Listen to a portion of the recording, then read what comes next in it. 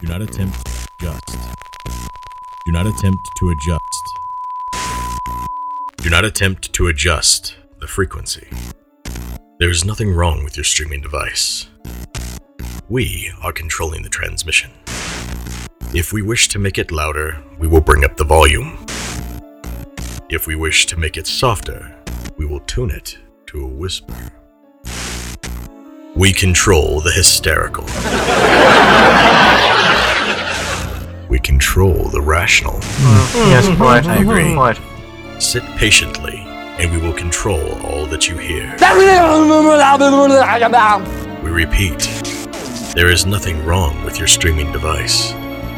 You are about to participate in a great awakening. You are about to experience the truth and wonder reaching from the inner mind of the Geek Out Heroes.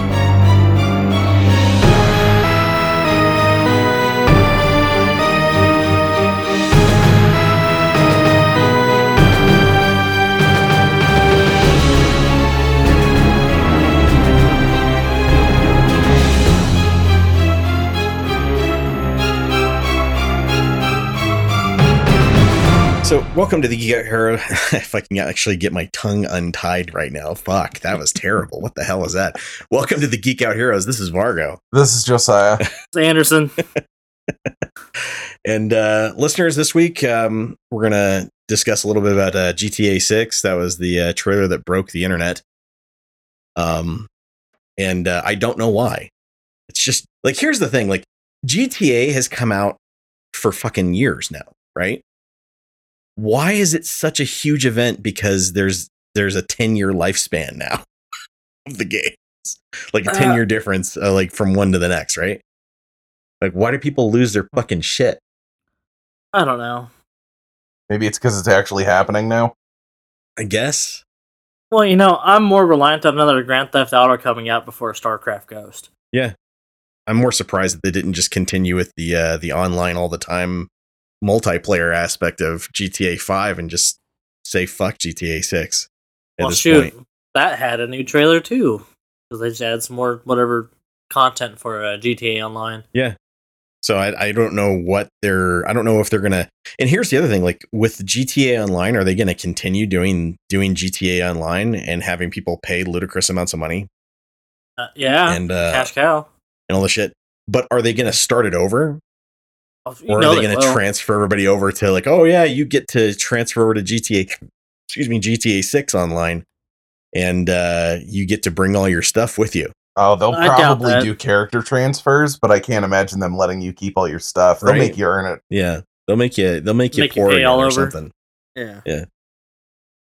People, it's just maybe they'll do something creative, like have an online event like Fortnite, where you have to basically do a heist or something like that in order to get some funds or whatever that are being, like, the FBI are coming after you or something in the online. You have to be able to sneak away just a minimal amount for your restart in online 6. I don't know. We'll see.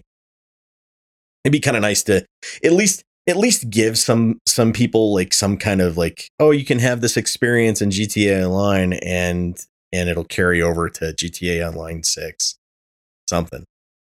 But that's just that's just my pipe dream for them not fucking over all of their customers entirely. I am looking forward to Brian being the best driver in the game again. That'll be pretty fun. I look forward to not playing it ever. Yeah, I just don't like. Here's the thing: GTA Online, it's a cool idea. It sucks. It is absolute dog shit for gameplay. And while listeners, I know that there are millions of you out there that completely disagree with me. That's fine.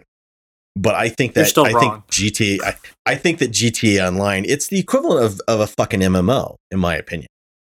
It's just you're going out and you're trying to get a crew together, and if you don't have a crew, well, fuck you.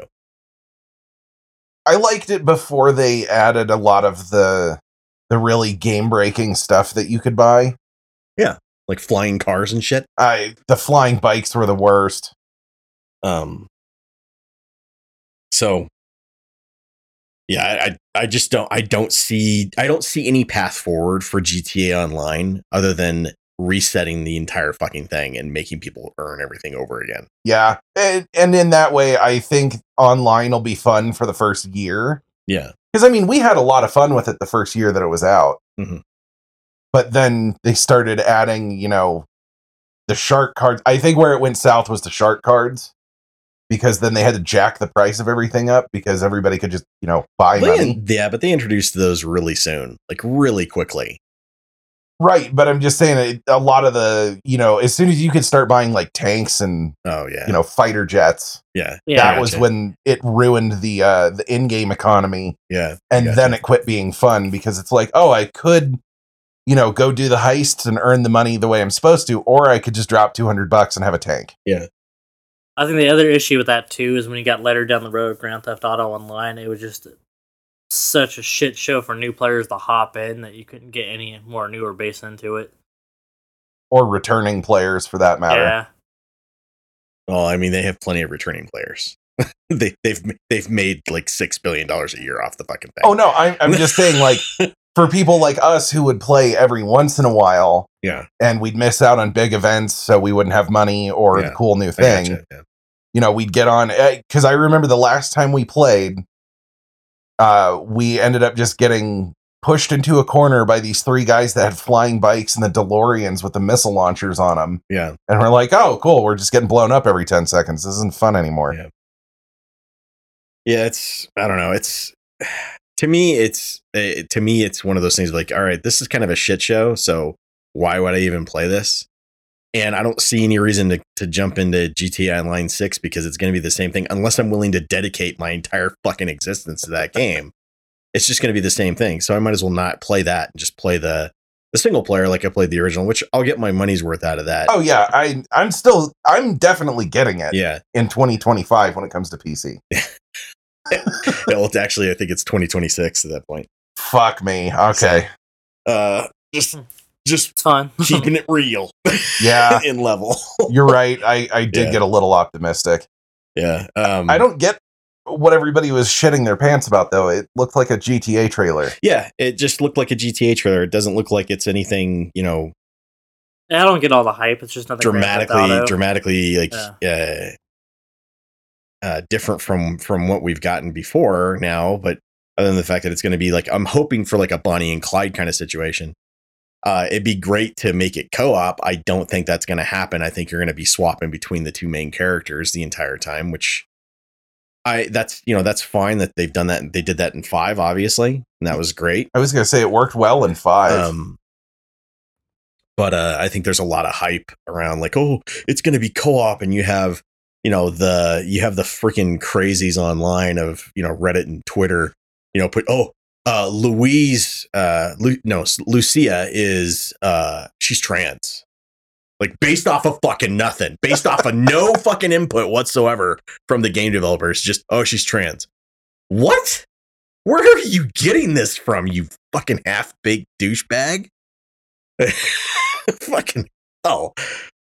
There are some concerns that I have for it being made for a modern audience. I mean, that's been the language being used, and that's by Rockstar. Because whenever I hear modern audiences, like, Rockstar, I hate to tell you this, modern audiences don't fucking exist. The current audience you have now, that is your modern audience. The audience that you've had for the past 3 decades is your modern audience. Well, we are your modern audience. We're the ones that are going to play your game. If we're using the word modern audience, I think they also need to understand that the modern audience they're talking about doesn't spend money. That's what I'm saying, is like the modern audience doesn't exist. Their modern audience, the quote unquote woke out there, they don't exist. They don't play games. They don't play your games. Go back into the drawing board, and if you're trying to fucking, change anything up for modern audiences, and go, you know what? We're just going to turn it on its head and make fun of it, like you have for the past 20 years. It's supposed to be a satire on the world. So I'm expecting a lot of satire on and social, so basically social humor, especially since it's taking place in Florida. So yeah, I mean, I'm hoping for the best. I'm expecting the worst, but I'm hoping for the best. So that's all I can do. That's all any of us can do really as a gamer, is just hope for the best, hope that they create new mechanics, and hope that Rockstar achieves the same levels of creativity that they have for the past 20 years of their games. That's all we can do. I'm hoping that I don't get a lackluster, anger-inducing story like I got from fucking Red Dead Redemption 2. Unless there's anybody who's listening to this and who's new and you're going, what the fuck is he talking about? Arthur Morgan is the most limp-dicked protagonist that Rockstar has ever made. And while you fume and get pissy about what I just said, I want you to think about this. The entire time in that game, he is put down, run through, and dragged through every fucking scenario that you get put into. Why? Because he's too much of a wet rag to Dutch and the rest of the gang. You and I both know, in reality, if somebody had to put up with that shit, they would lose their fucking mind and kill every single person in that group. Well, with the exception of maybe 2 of the women. Yeah, I was going to say not the entire group, just most of them. Yeah, my favorite Red Dead character is still Undead John. I still think he's one of the greatest protagonists ever existed. Not the undead version, the regular John Marston. Both are great. He's both are better than Arthur. I mean, part of the story for Red Dead Redemption 2 shows off his journey to becoming the person he becomes for Red Dead Redemption 1. But when you get to Red Dead Redemption 1 and you play as him in Red Dead Redemption 1, there's no comparison. There's zero comparison between who he was and who he is in that game, because who he is in that game is he's a strong and fair-willed character. He wants to do right by his family. He wants to do right in order to try and get his family clear of, the Pinkertons. There's a nobility behind what he's actually doing. And by the time you play if you play Red Dead Redemption 2 and then go play Red Dead Redemption 1, you will see exactly what I mean. Because by the time you get to Red Dead Redemption 1, you have zero fucks as to who you're going after and who you're going to kill, because you want to murder every single fucking person in that goddamn group. Because they all deserve it. Oh yeah, you don't give 2 shits about everybody in that group. None. And the fact that fucking, the fact that all that, like all the grief and everything that they have to go through is all because of fucking Micah, and you can't talk Dutch into Micah's a piece of shit. You should just get rid of him. Oh, he's been with us. Fuck you, Dutch. Eat a giant bag of dicks. Like, that's what I wanted to tell him every single fucking time. So because of that, I don't want to see that kind of protagonist set up in GTA 6. I want to see Lucia be a strong woman, but at the same time I want it to be realistic. And there's certain things about playing as a woman in those kind of games of, like, you have to have some realism to it. Of they have to be somewhat vulnerable, whether it's their personality or it's in their in the actions or how they fight, things like that. Like, if you have her going toe to toe with a bunch of guys barefisted, I'm gonna lose my fucking mind. Like, she like, you and I both know she would get her shit pushed in. So if you're having her go toe to toe without giving her like some kind of wooden weapon or a bat or a fucking crowbar or some shit in a fight, or like a blade or something, then that's fucking horseshit. There are certain things about it. Like, I want to see a strong character, but a vulnerable character. And I also would like them to, reshape her face so she doesn't have man face all the time. But that's just me. Also, it'd be nice to see them start out like, I would like to see a character that's willing to take responsibility for their actions. I want to see that conflict from Nico Bellic back. I want to see conflict that, you know, you had Michael in GTA 5 of, you know, man, like this is really fucked up. Like I'm having to do this stuff, or this is the only choice I think I have. But But you I want gotta character do it. depth. You want character development from your main protagonist. You know, I don't want to have a protagonist that's not willing to accept responsibility, that's not willing to do any, you know, that's willing to just do anything they want with no consequences whatsoever. Like I don't want to have a Trevor. Is it Trevor? Yeah. The psycho. From 5. I don't want to have a Trevor as my main character. Yeah, we've already had essentially. Trevor. Yeah. We already had that. He's the embodiment of, okay, when you just want to murder people, just go over to this guy.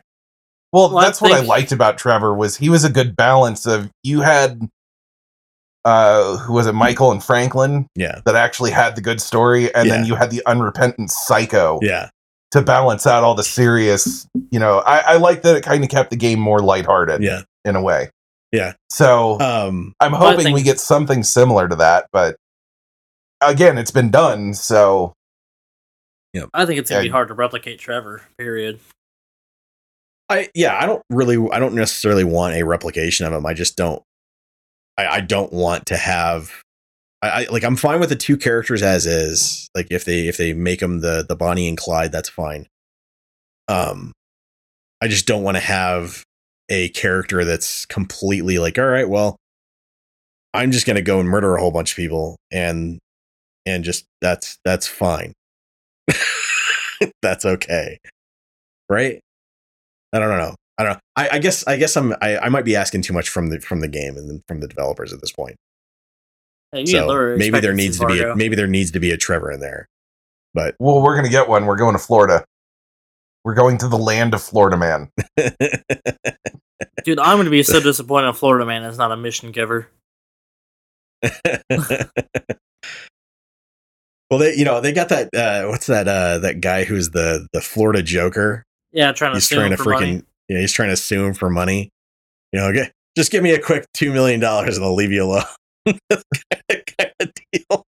I like how I don't think Rockstar is going to even acknowledge that. They're just going to say, "Fuck it, take us to court. Good luck." I don't think. Did they even Lindsay pay Lohan off? took us to court and lost. So good luck. Yeah. I thought it was funny. Just the entire time, because he pulls up the screenshot and he's like, "This is obviously, based on me," and it's like, bro, you're not the only person that's gotten stupid face tattoos. You're not the only person that's got stupid face tattoos. It might be based. The character might be based on you, but the design wise looks completely different. Sorry. Yeah, I guarantee you're not the only person that has gotten face tattoos and dyes their hair weird colors. Yeah. But whatever, man. It's like you said, Lindsay Lohan took him to court and lost, so good luck. Yeah.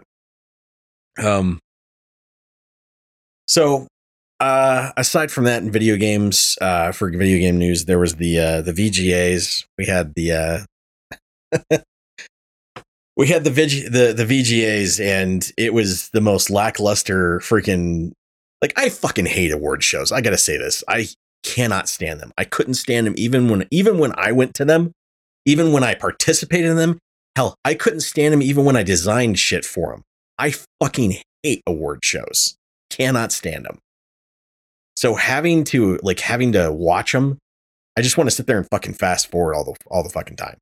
And the only reason why anybody ever watches the award shows, and this is true for everyone, you guys can sit there and complain as much as you want about the fact that the developers only got 30 seconds of fucking time on stage to give their fucking speeches and tell everybody how much they fucking love them and how much they appreciate them and how much they appreciate, the amount of work that everybody put into.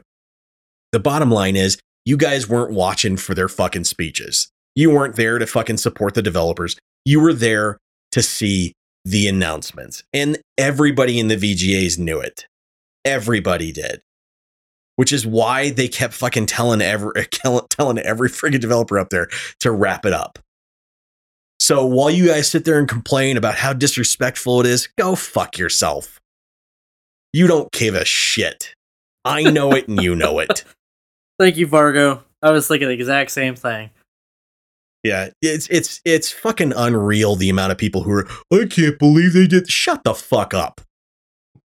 Give me a fucking break. No one gives a shit. None of you do.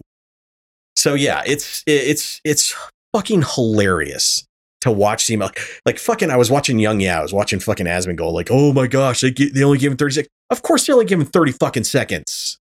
This is the sideshow This for is the main fucking event. sideshow for the main event. The main event is you watching the other fucking announcements, and those were fucking lame for the most part. The most amazing thing that I saw on there was the Hideo Kojima announcement. That was it, which was basically him sitting there saying, "Yeah, we're still making Silent Hills without Konami." Fucking awesome. Yeah, can't wait to piss myself playing that game. Yeah, that's going to be sweet. I'm looking forward to that. But that was pretty much it. The rest of them I could give two shits what they announced. Just, all right, here you go. Here's my shits. Here's my two shits. Thanks. Fuck you. I'm done. I won't be watching it next year. If I want to see the announcements, I'll wait until the announcements are done, and then I'll watch those trailers, because somebody will guarantee, especially the VGAs, will have them as their own fucking individual little trailers that I can just fucking clip through and don't have to watch the fucking awards at all. That's what I always do. I just wait a couple of days. Yeah, wait for the highlights. Yeah, besides that, the VGAs are pointless, guys. You realize that there's only one award given to a developer by the public, right? Only one. The rest of them aren't voted on by you. The rest of them aren't voted on by anyone else other than the critics. So the critics voted for whoever got best game. So the only one that you should be looking forward to an announcement is set in a list really quickly and the best game of the year, according to all the fucking votes from the public, is Baldur's Gate 3. Wow, what a surprise. Oh man, shocked. I'm shocked. I can't believe it. And the amount of people who are sitting out there, and I haven't even played Spider-Man 2, but I can tell you for a fact, there is no fucking way Spider-Man 2 is better than Baldur's Gate 3. No fucking way. Having played both, I can tell you there's no contest. Yeah. So I'm with all the Spider-Man 2 fans out there that are fucking blubbering and pissing all over the place about how you should get the Game of the Year award and all that. Shut the fuck up.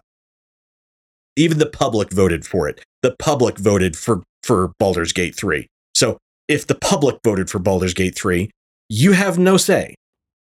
That's it. That's all I got for the VGAs. Unless you guys have anything else to add. My rage inducement is just fucking at peak with that shit. Well, no, I was over the past 2 weeks. I was just thinking, even if Baldur's Gate didn't come out this year, Spider-Man 2 still wouldn't have been my vote for Game of the Year. It made top 5. It was good. Yeah, I'm sure it's a freaking great game. Yeah, it's just not. It's not even top 3 of the year for me. Yeah.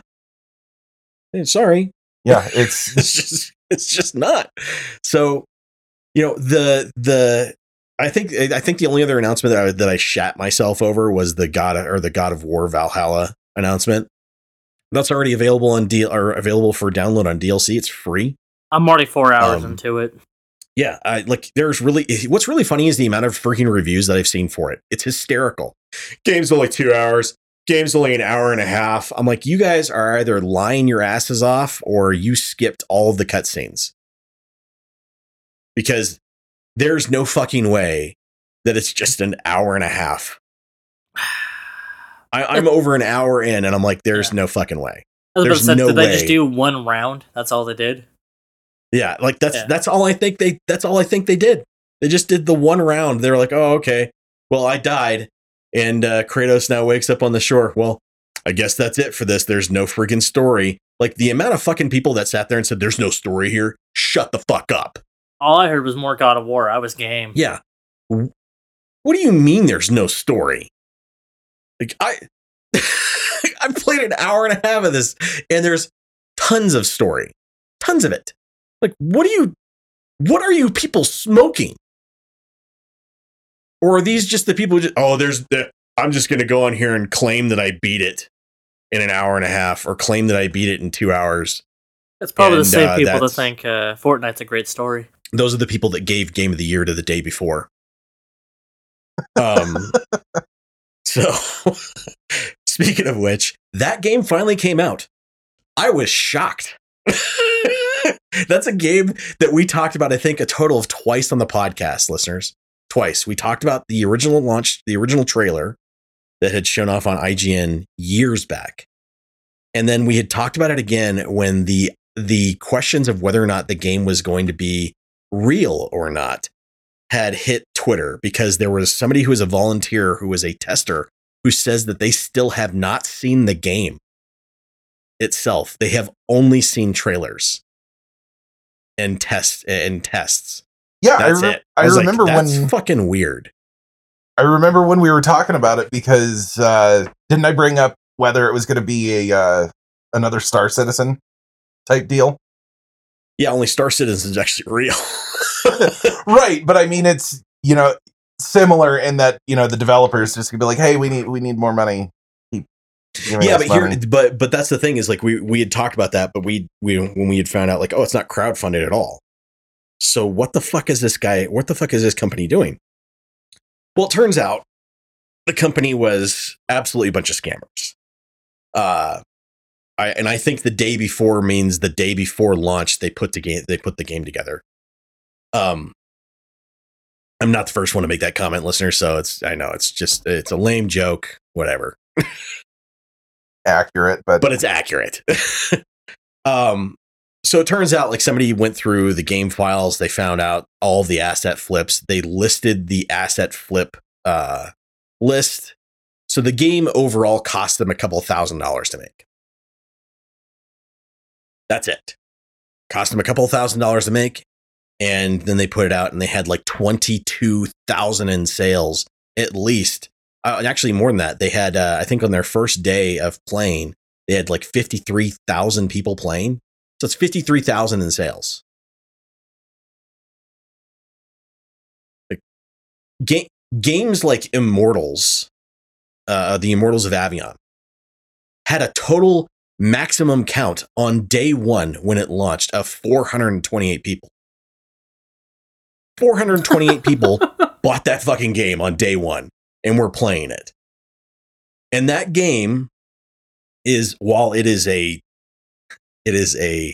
technical and buggy mess, in my opinion, it's still worlds ahead of and built from the ground up in Unreal Engine 5 with the kitchen sink thrown in. It is worlds ahead of what the day before was.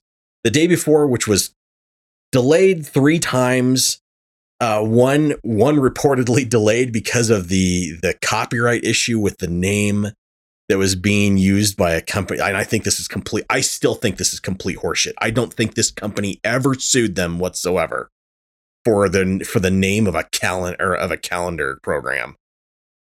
Yeah, because those correlate. A calendar program, a game about that's supposed to be an MMO survival zombie apocalypse game. Yeah, that's the same. Yeah, that's it's fucking retarded. There's plenty, listeners, if you want to know like the full rundown of it, there's plenty of documents or documented cases of like people actually going through and explaining what kind of took place. I think the best breakdown of it that I've ever seen is on SkillUp. They have a basically a what happened with this game layout of like dates, what took place, the fact that they had tried to they had guised selling an app that was basically a what's the Microsoft app for meetings? Teams, thank you. Yeah, Team. Yeah, so they had a Teams like program that they had guised the selling of and the promotion of under the guise of, oh, here's an update for the day before about how we're working on it and behind the scenes footage. Nope. It was completely about selling their fucking Teams app that they had created in the midst of the pandemic, which, by the way, was within a year taken down, stopped being sold, the website shut down as well for it. when you look at Fantastic's history, you have to question who the fuck gave them any funding and who the fuck thought this was going to be real. But apparently, 38,000 some odd people thought this was going to be real and good. And the stuff they had seen was enough for them to put their money into it and buy it and play it. But it's still that's still insane to think about. Like a game like Immortals of Abiom can only get 400 something people, and these guys got thousands in one day. Now, I will say also in one day, they also had 40% player drop off within the first day, within hours of the game launching, and refunds being issued. So after that, it's basically been brought up. It's a scam. It was a scam. It was a scam all along. The developers didn't work on it. They had volunteer workers to help develop it. And some of the listings for working with them for volunteers are basically just people that hang out with them at the office and cheer them on. Yeah, keep developing, man. Keep going. You got it. It's fucking hysterical when you sit there and you go, what the fuck happened with this game? Where can I go volunteer to help cheer up these poor downtrodden developers because their job is so difficult that they need cheerleaders in their cubicles helping them out? Yeah. So thankfully Steam has stepped in and they put a kibosh on the whole selling of the game. And unfortunately they didn't step in fast enough because the game had continued to be on sale after the developers had said that, oh, we're disbanding and we're no longer going to be making games. That's not true, by the way, listeners. They've just renamed themselves to 8 Points, and they're taking the little money that they had, or not the little money, the money that they got for the game and running, which they can do because they're developer based in Russia.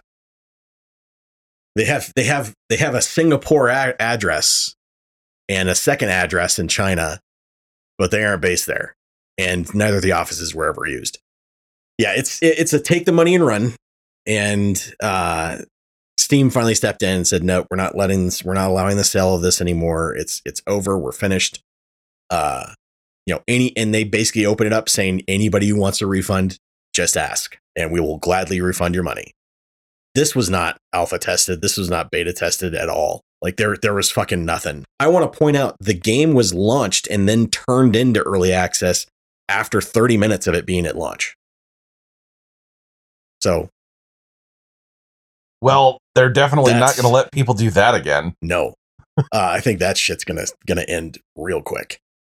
Yeah, it'll be interesting going forward whether or not those policies will change from Steam. But I'm glad they stepped in. I'm glad that they actually put a stop to the sales and basically said to anybody, you want a refund, just ask.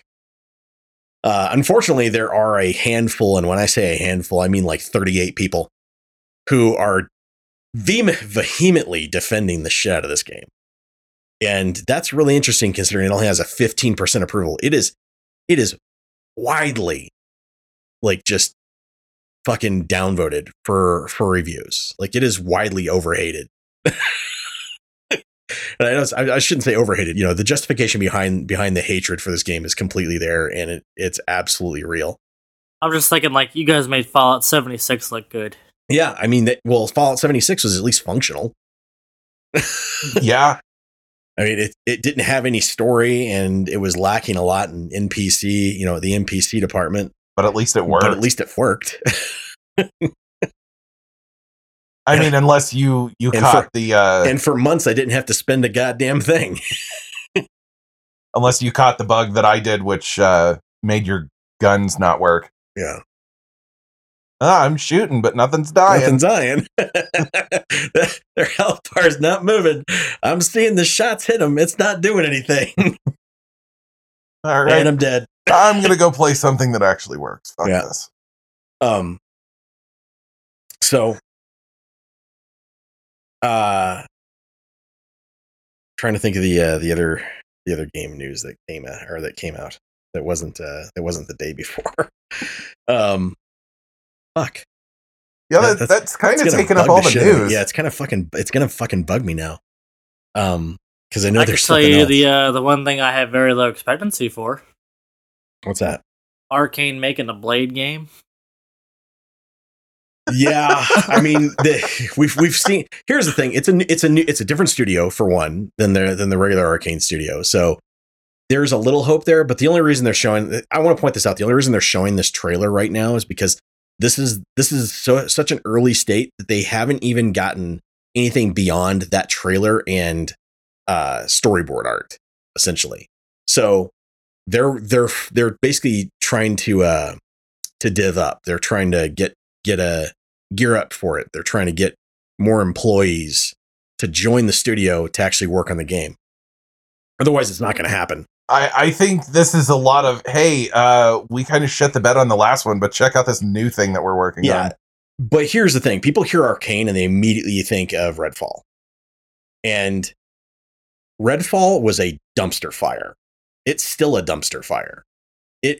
Sorry to the 4 people that are still playing it. Yeah, it's fucking if that. I think they had their fucking major update and 16 people joined. Oh man. Woo! Yeah. And at 15 of those 16 they're bots. So like they had it wasn't even 16 because they said they couldn't even get full teams. It was like 14 or 13 people. It was so fucking funny. I was like, God damn. Oh man, guys, just know when to call it a day. Yeah. If you can't even get full teams together, just move on. Yeah. So they ended the Last of Us servers, I guess, the multiplayer servers. You guys didn't hear about that one. Well, I was gonna continue with my rant on Arcane really quick. Well, but I'll wrap it up really fast. What I was gonna say was, so when people hear Arcane, they think of Redfall, right? Which Redfall was a terrible freaking vampire shooter that could barely function, let alone shouldn't even exist, from a studio that never intended to ever make a game like that. And now they're going to be working on a licensed property of Blade. And I sit there and I hear that and go, ooh, like I'm expecting good things from Insomniac's Wolverine.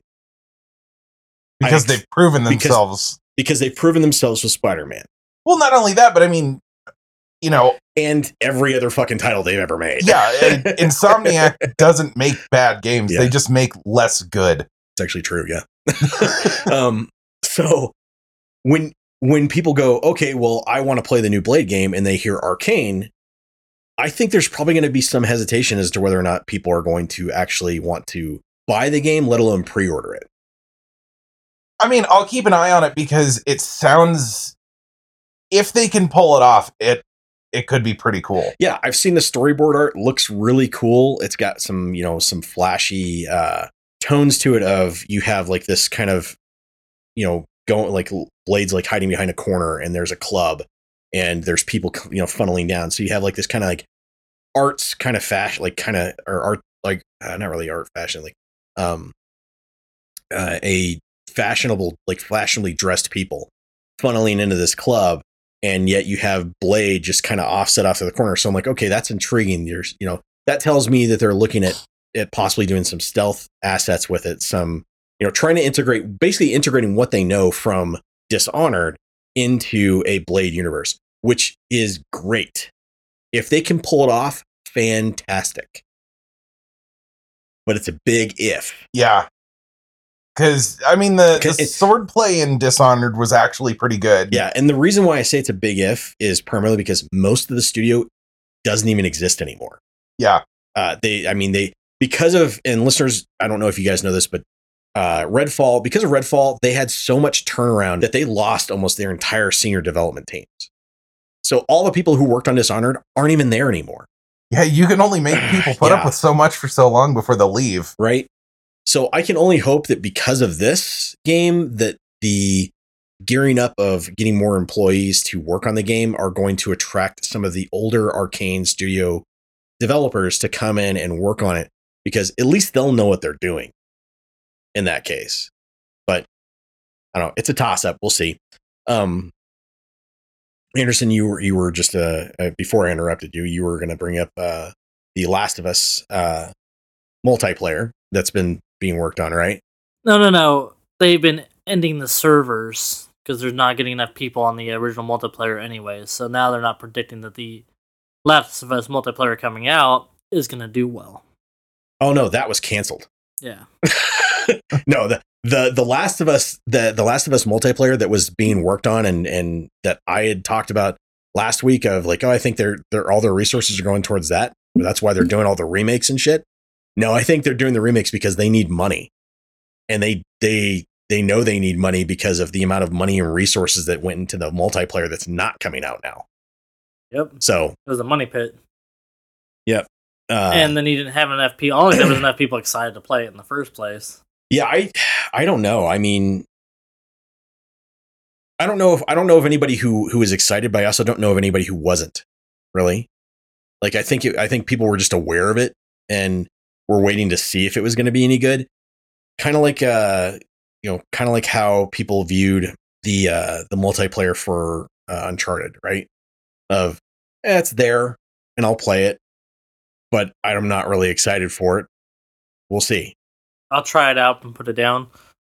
Yeah, it kind of felt like that kind of attitude towards it. So, given the response that Bungie gave Naughty Dog on how badly the production was going, how lackluster the gameplay was, and how all the systems just kind of didn't really connect for it to be a not really a survivable, but a multiplayer with longevity to it.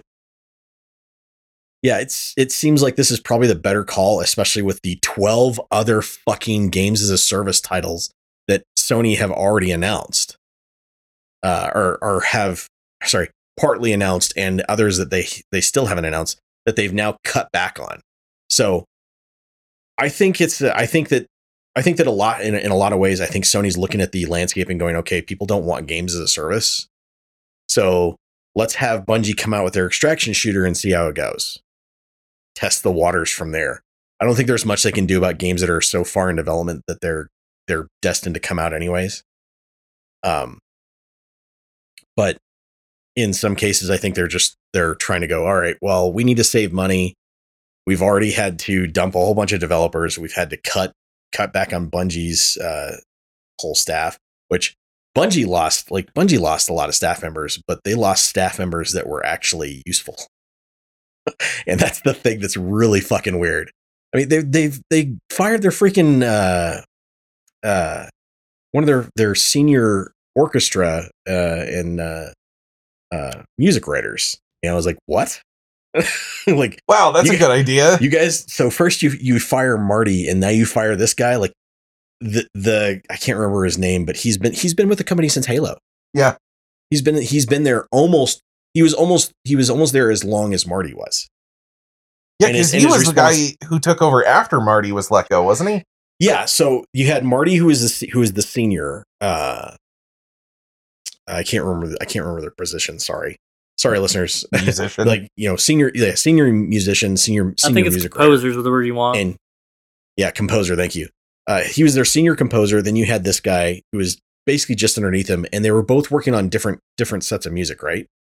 Marty's the more well-known composer, just because he was the lead composer on Halo for umpteen dozen years, and then Destiny and so on. So, but this guy's been there since Halo 2. He's worked with Monty for years. He had worked on all of Destiny 2's orchestra, and they just let him go.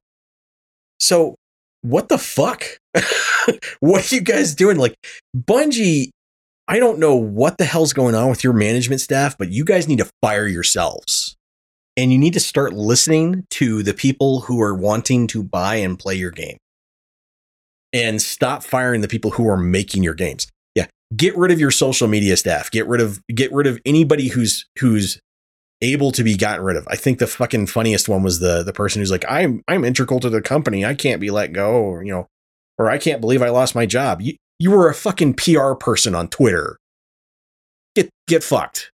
Sorry, you're not useful compared to a developer who could be useful and got let go. Yeah, or the composer, because, there's always two things that you can guarantee out of a Bungie game: good gunplay and good music. Yeah, story, yeah. Not so much. That used to be that used to be a thing. But I remember making a similar comment when Destiny 2 was announced. I was like, I don't know how the story's going to be, but you're going to be able to shoot stuff really good, and it's going to have an awesome soundtrack. Yeah. Which held for the entire time that I played. Oh, yeah. Fantastic. And I'm sure that has not changed. So, yeah, I mean, because, and that's just, listeners, this is the weird thing is like and I want to bring this up really quick. Destiny's in trouble. Bungie's in massive trouble. They had made the deal with Sony, and I don't know who the fuck signed off on this, but this is fucking hysterical. You remember when we had talked about this, and Miles sat there and they said they jumped from one frying pan into another? Yeah. And he's right. They jumped out of the frying pan with Activision to be their own developer. And then they jumped right back into another frying pan because Sony bought them. And while, yeah, it was a big boost to their revenue because Sony paid a lot of money for them, at the same time, they made the mistake of, if we don't hit this certain financial quota or these certain numbers,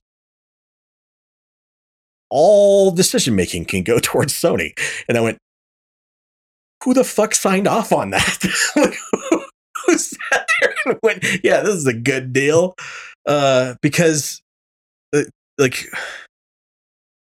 that means that all decision making can easily be taken away and just be put into Sony's hands. And while I don't fully distrust Sony, I don't trust them either because they make a lot of dumb choices. Just look at the amount of freaking censorship they've put into games for their console. That's forced censorship on other consoles or other platforms because of that. Fucking stupid. So yeah, I don't know what the fuck's going on with Bungie lately, but they've made one bad decision after another, to the point where many people, not just myself, but many other people have decided, I'm not coming back. I'm not getting the next DLC. I'm not pre-ordering it. Get fucked. I won't pre-order. Like, dude, there are so many people now that are just sitting there going, I won't pre-order it until I can see it. Until I see it running and until I see people's reactions and reviews of it, I won't play it. And I'm going, God damn, what the fuck happened? You guys went from riding high off of the Witch Queen to fucking just in the basement within one DLC. Like, and what's even worse is that you only have one DLC left. And you guys are sitting, and people are sitting there going, nah, I'm good. I'm done. I'm out. So we'll see. I hope really for the developer's sake that doesn't hold, that eventually that people do come back and they make a DLC that's worthy of finishing out the story and everything like that. I just don't see it. I just don't see it happening, really. I think what happened is they dragged everything out way too long. Yeah. And now people don't care. Yeah. Yeah. Because I mean, we've all been there with, book series and shows and whatever, where, everybody just wants more. So they just stretch everything out and you're like, I really don't give a shit how this ends now. Yeah. I think you're right. I think that's probably a lot to do with it. Especially because, I mean, you have the Witness. That's the main bad guy that's coming. They finally have a form to go off of, like, oh, this is the main bad guy. And when they show him and bring him into the fact, like, he's approaching Earth and stuff like that, the guy can fucking just wave his hand and fucking slice your ships and you into pieces. Literally slices of reality. Just completely cuts you away. And I went, how the fuck are we supposed to fight this guy? How the hell is this ever going to happen? He's a god. Like, quite literally, he's a god. What the fuck are we going to do? Like, in the fucking Traveler does a beam of light at him and it fucking just puts flowers and fucking, trees and shit into his fucking ship. Yeah, that's going to help. Thanks for the fucking nature. Maybe the traveler was hoping he was allergic to pollen. I He guess. could sneeze himself to death. Just what the fuck? He's got severe allergies. And then like, and once they do that though, like he enters the space vagina. That's the only thing I can call it. Into the traveler, and that's it. Like that's all you have. Like, dude, that should have spelled doomsday for everybody instantaneously, and nothing happened. He went in. That was it. God, I am so glad I quit playing this. And everybody sat there going, okay, well, now we have to go to a different planet entirely in order to learn what the hell's going on. And what do? We go there and learn fucking nothing. You get introduced to new NPCs that are fucking garbage and are annoying as hell and add nothing to the story. And the story hasn't progressed since. Like, people can sit there and say, oh, well, we had the season. I think it's the season of the witch or something like that. With Eris. And like turning her into a hive god and stuff like that. And yet she doesn't stay a hive god. She doesn't continue to hold the powers that she obtained. Like, what the fuck is this? This is trash. This is bad storytelling. Yeah, I'm already pretty annoyed just hearing. Like, every time you guys talk about the game, I haven't even been playing the game, and I know the story, and I'm going, God damn, this is terrible. Well, no, that's what I'm saying though. Every time you guys talk about it, I'm like, why do people keep coming back to this? This sounds. Yeah, it's fucking awful. You can only jerk people around for so long before they go, this isn't worth it anymore. Yeah, in all honesty, listeners, if they had gone from the Witch Queen into directly into the final story, I guarantee you could go from the Witch Queen into the final story at the end of this and still have lost nothing. You will have lost nothing. None of the story will be lost. You will get the exact same story regardless. So, what is this? And it's like you said, it's drawn out. It's drawn out too far. They strung it out too long, and they just strung their players along and just kept, oh, you have to buy the next one. You have to buy the next one. You have to buy the next one. On top of that, having the increases in prices for seasons, having the increases in price, or having the individual dungeons be paid content. Like, this shit is just out of hand. And everybody went, what the hell's going on? And Bungie, little did we know, Bungie is trying to hit their quota for Sony. So, here's the new boss, same as the old boss. And everybody keeps talking about, oh, well, this is why they're doing it, because Sony's forcing them. No, Sony's not forcing shit. They haven't been the main decision makers the entire fucking time. This is all Bungie's doing. Yeah, and it's all Bungie trying to make as much money from you as possible. Because they signed a shitty contract. Yep. So, and this is why people laugh at me when I tell them that I read every what is it? The end user license agreement and all that other. Oh yeah. I read all of those. And they're like, "Oh, why?" I was like, "Because you learn things when you read these. Oh, yeah. You don't know what you're signing half the time." Yeah, listeners, did you know that in any game, and this is true even for a disc, you don't own any game. You don't own anything. People think that they do when you don't. Sorry. Even when you have a physical media, as long as you have anything attached to the internet, they could stop you from watching it. They could stop you from playing it. Yeah. All they'd have to do is just say, nope. You bought a license to operate it. Yep.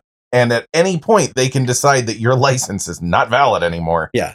If it were true that anytime you own a physical copy of a game and you could play it anytime, then servers would never shut down. You would have games that run forever on servers just because they have one or two people playing it. But that's not true. They have servers that shut down that prevent you from playing online all the time games. Just is what it is. You bought a game that's online all the time, like Destiny. You own the disc, but they could shut off the server at any point. The only reason they don't is because they're somehow still making money off of it. So, Yeah, that's why I don't buy games that are online all the time. Yeah. For that specific reason. I mean, especially if it's a very DLC heavy game. Yeah. Because, say over 5 years you dump, I don't know, $300-$400 into DLC, and then one day the developers just go, yeah, we're not supporting this anymore. Yeah, listeners, this is coming from somebody who's all digital. Like, I do all digital content for most of my games. Most of my games are bought digitally.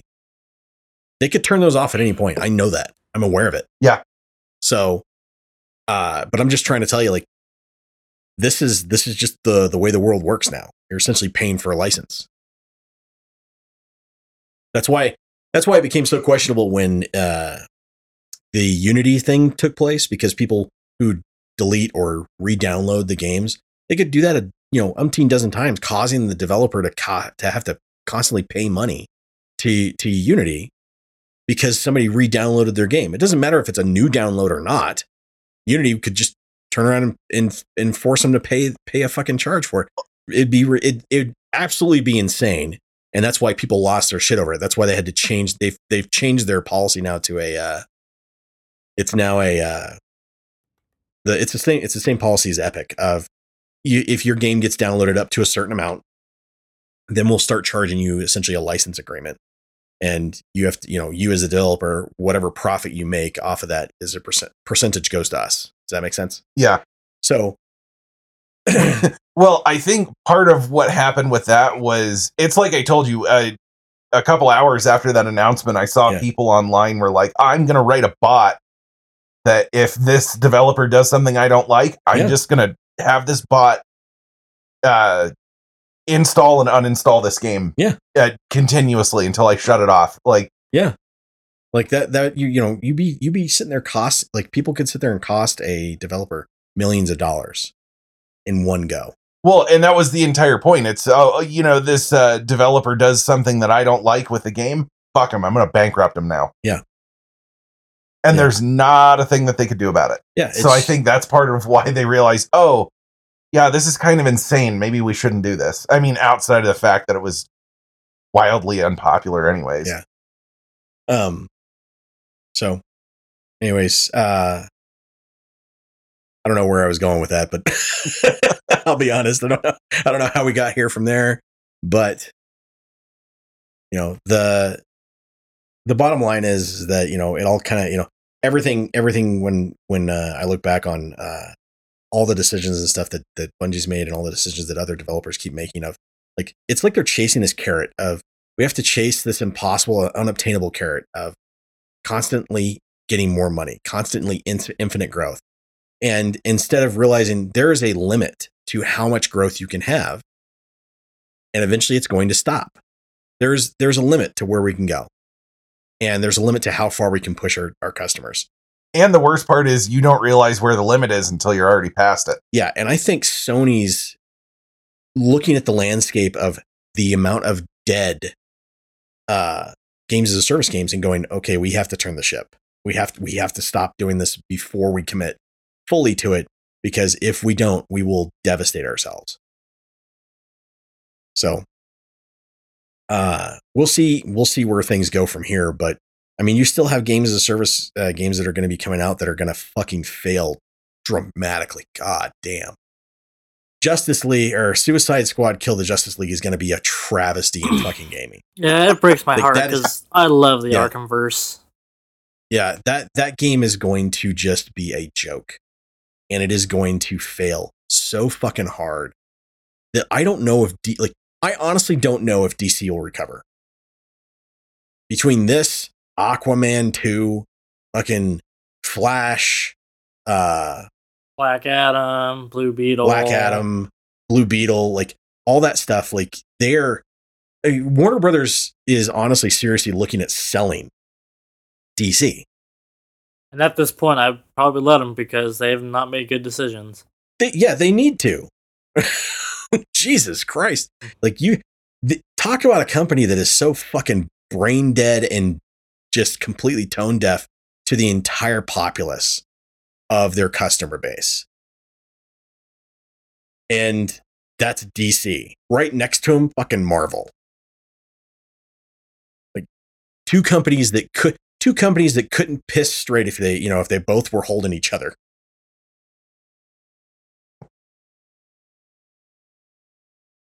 So,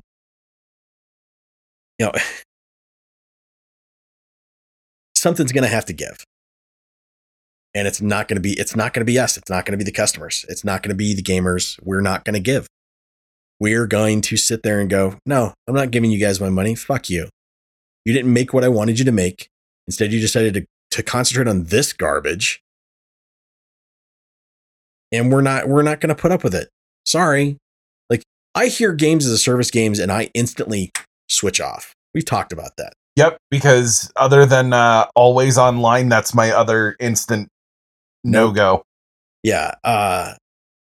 Games as a service is a death nail for games at this point. And I think, and what's really funny is you have, we've talked about this as well. You have the extraction shooters that are coming in. There's going to be, they're taking the place of Battle Royale. That's exactly what they're doing. Yeah, they're the next big thing. Yeah, they're the next big thing. And these companies are chasing it and hoping to God that they're going to be able to connect with enough of an audience in order to carry a game forward. You have The Hunt that came out years back, was an extraction shooter. Its audience it's a couple hundred people, I think, per month, maybe a couple thousand. I think it's That's a couple about thousand. They don't have a huge audience. They don't have a shit ton of gamers. It launched to middling reviews because it launched too early and it wasn't early access when it launched. So there was no forgiveness in there. Granted, it didn't get the 1 star or like the score of 1 from IGN, which fucking IGN, that was impressive. I got to say for the day before, couldn't believe it. But it's bad when IGN is giving an honest review. Yeah. But the day before was an extraction shooter. It was just terrible extraction shooter. So your extraction shooters have to be really good. And there are some out there that I've seen that are fucking amazing looking. And they look like a lot of fun. I won't play them because I don't like the PvP aspect of it. I'd rather play PvE. I'd rather play a game that is like Diablo 4 than play that. And I won't play Diablo 4 because it's a games as a service title. That requires constant connection. I just don't like the idea of paying now $70. Paying $70 to not be able to play your game if your network shuts off or the internet ever goes down. And on top of that, you have season passes. Right. It's just annoying to me because, I pay this amount of money. The game is sitting on my hard drive and then it goes, nah. Yeah. Sorry, your internet's out, bud. Yeah. No game for you today. Can't play. Sorry. Yeah, it's not as much of a problem for you or I. It's a definite problem for Miles, though. Miles' in the internet goes down constantly. Yeah, my internet goes down maybe once a month, and it's usually at like 3 or 4 in the morning when I should already be going to bed anyways. Yeah. But still, it's still an inconvenience, and it's still one of those things of like, God, dude, come on. Yeah, because I can play 95% of the titles on my hard drive. Yeah, when my internet goes down. Yeah. So whenever we hear online all the time, or games as a service, an extraction shooter is an online all the time game. I can't play it any other way. So if I can't play it any other way, why would I buy this game? And that's my mentality. And that's unfortunately the majority of gamers' mentality at this point of, if I can't play this locally, I won't play it. Like I watched Asmongold talk about it. He's like, nobody's not going to buy this because it's online all the time. And I will say, this is one of the few times I disagree with him. That's the dumbest fucking statement I've ever heard in my fucking life. There's plenty of people who won't play that game because it's online all the time. I know we're kind of a small minority in the gaming community that actually give a shit about this, but the few people that have the mindset we do. We're pretty set in our ways on this. Yeah. And it's growing. Yeah. That's the thing. This mindset is growing. It's not getting smaller. It's getting bigger. We just got here quicker than everyone else. So, sorry to hangnail. So when Sony's sitting there and catching on and going, okay, games as a service is probably bad. Online all the time is probably bad. We're going to try and tone it down a little bit on some of the titles, or try and space them out at least a little bit more. Because when we heard fucking Sony sitting there saying, "Oh, we have 12 of them," what the fuck? That's just a shotgun blast hope that one of them nails, and yeah, one of them catches on and does what they want it to do, becomes their next $1 billion seller. And it's not going to happen. And at the same time, you have other games that come out like Alan Wake. Alan Wake 2 came out. It's only on Epic Game Store for PC for a year. But because of that, it's not selling. It's not selling well. That's for fucking sure. And what's hysterical is to listen to Remedy and fucking Epic try and cover their ass on it and say there, oh, it's sold very well. Has it or has it not? Because I think it's not when it's already down to $40 on Epic Game Store. This is it's only been out for a month. This is one of those things that I can guarantee you I've watched it happen with 2 games that I own. Yeah. MechWarrior 5 and Galactic Civilization 4. Both were Epic Store exclusives. Sold like shit for a year. As soon as you can start buying it on Steam, sales spike. It'll be $60. Yeah. But the thing is the people that are willing to wait are willing to pay full price for it to come out on Steam. Yeah. I mean, I told you with MechWarrior 5, I bought the game twice. I wasn't willing to wait. Yeah. I wanted to support it to let them know, hey, we're a small fan base, but we're still here. Yeah. So I bought it on Epic and on Steam. And here's the thing. Epic has, 230 some odd freaking, or probably more than that by now, but 230 was the last number I heard, but 230 million Epic Games Store customers versus Steam's 132 million. That's a huge win, right? Well, no, it's not, because Steam has over, I think it's 62 million active daily customers versus Epic Games, which is at about 31 to 32 million active daily users. So that's a big difference in those numbers, right?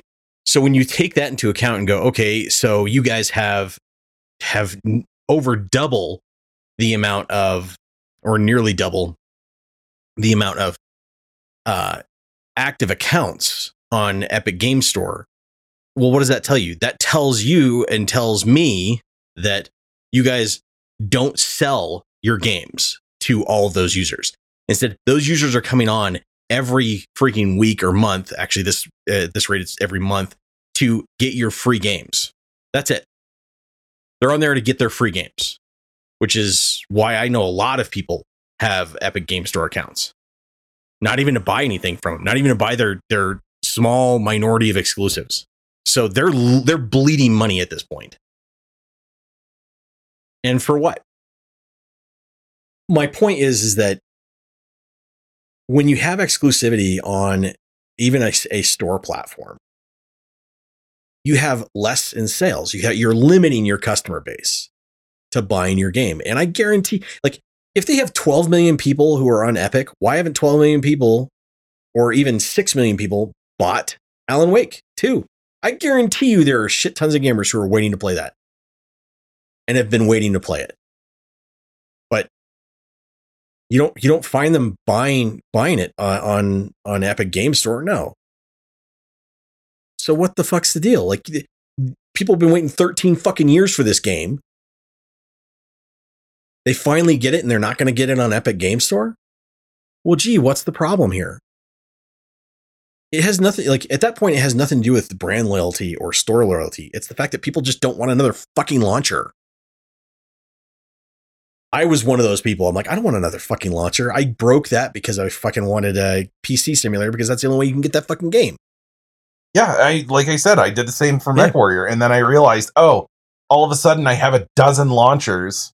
Yeah. So I've limited myself. I mean, I still have my my GOG account, but I don't use it for the simple fact of I don't need 8 million launchers. Yeah, I have freaking 2K, Ubisoft Connect, fucking Steam, EA. Epic, EA, Xbox. There's at least another one in there. But like, that's just 6. That's 6 fucking launchers for different games that I own. And do you think my computer turns on and activates all of them at once? No. Hell no.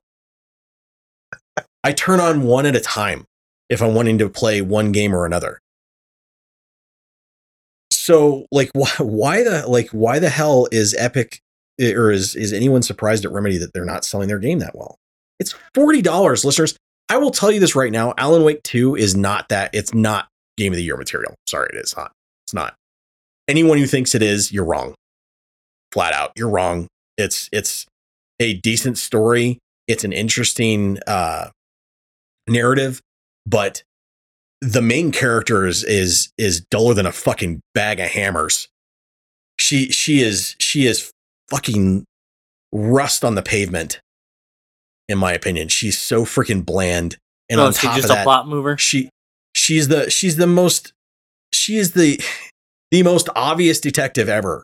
And when I say obvious detective, she states the obvious all the fucking time. All the time. And it's annoying as fuck, which just reminds me of the state of writing as of today. The state of writing in video games is fucking trash. And you can sit there and say, oh, it's woke or whatever like that. I don't really care about that very much, but it's the state of gaming. This is the Zoomer mentality of how stories are told, where you have to basically lay everything out as plainly as possible because apparently people are too dumb to understand stories now. But here's the thing. At $40, I would absolutely guarantee you I would recommend that game to anybody. At $40, yeah. At $50, I would. It was a discount. It was a discount on Epic Game Store because they helped develop the game. They gave them the financing to make it. I'm appreciative as hell for that. So yeah, I'll buy it. $40, yeah, I'd recommend it to anybody. But you'd have to have an Epic Game Store launcher. And that's where people stop. And they go, well, I could get it on Epic Game Store. Or I could just keep it on Steam or wait for it on Steam. And then I'll have it on the main launcher that I use every day. I'm going to take a shot in the dark and say that people are just going to stick with Steam and stick with their normal launchers. Why? Because it's more convenient. And convenience trumps everything. Well, I think part of their problem is a lot of people do what, we do. Yeah. Oh, Epic Store exclusive. Cool. I'll play it next year. Yeah. And that's exactly it. The average person is going to use Epic Game Store for their free titles. They're not going to go there for exclusives. They're just going to wait on those, so long as that exclusive actually is going to come to Steam. But they can't even convince people to come over and get Alan Wake or Alan Wake 2. And that's supposed to be an exclusive. And it's even discounted, tremendously discounted now. So, I mean, there's a reason why they have, 700 million accounts on Epic for the amount of accounts that they're attached to just Epic games themselves. Well, most of those are Fortnite players. They play daily. You've got 200 to 300 million Epic or million Fortnite players, and Fortnite is now turning into a platform for different game types. So Epic is quickly basically seemingly ditching the Epic Games Store model and going to be using Fortnite for just their main game and to have all transactions and gaming go through that. Apparently, that's Epic's new game plan of basically turning Fortnite into their own metaverse. And while that will absolutely drive people towards the Epic Game Store, because that'll be the only way you can download, Fortnite from here on out. It's their exclusive. That's the thing that people are going to go for. But that's the only thing that people are going for. That's basically the only thing that they're selling is Fortnite. And that's just to get people onto the platform. If people aren't buying anything on it, then what was the point? The point is just to sell more Fortnite. So if Epic is having a hard time just getting users on their platform, and they have 700 million customers using Fortnite,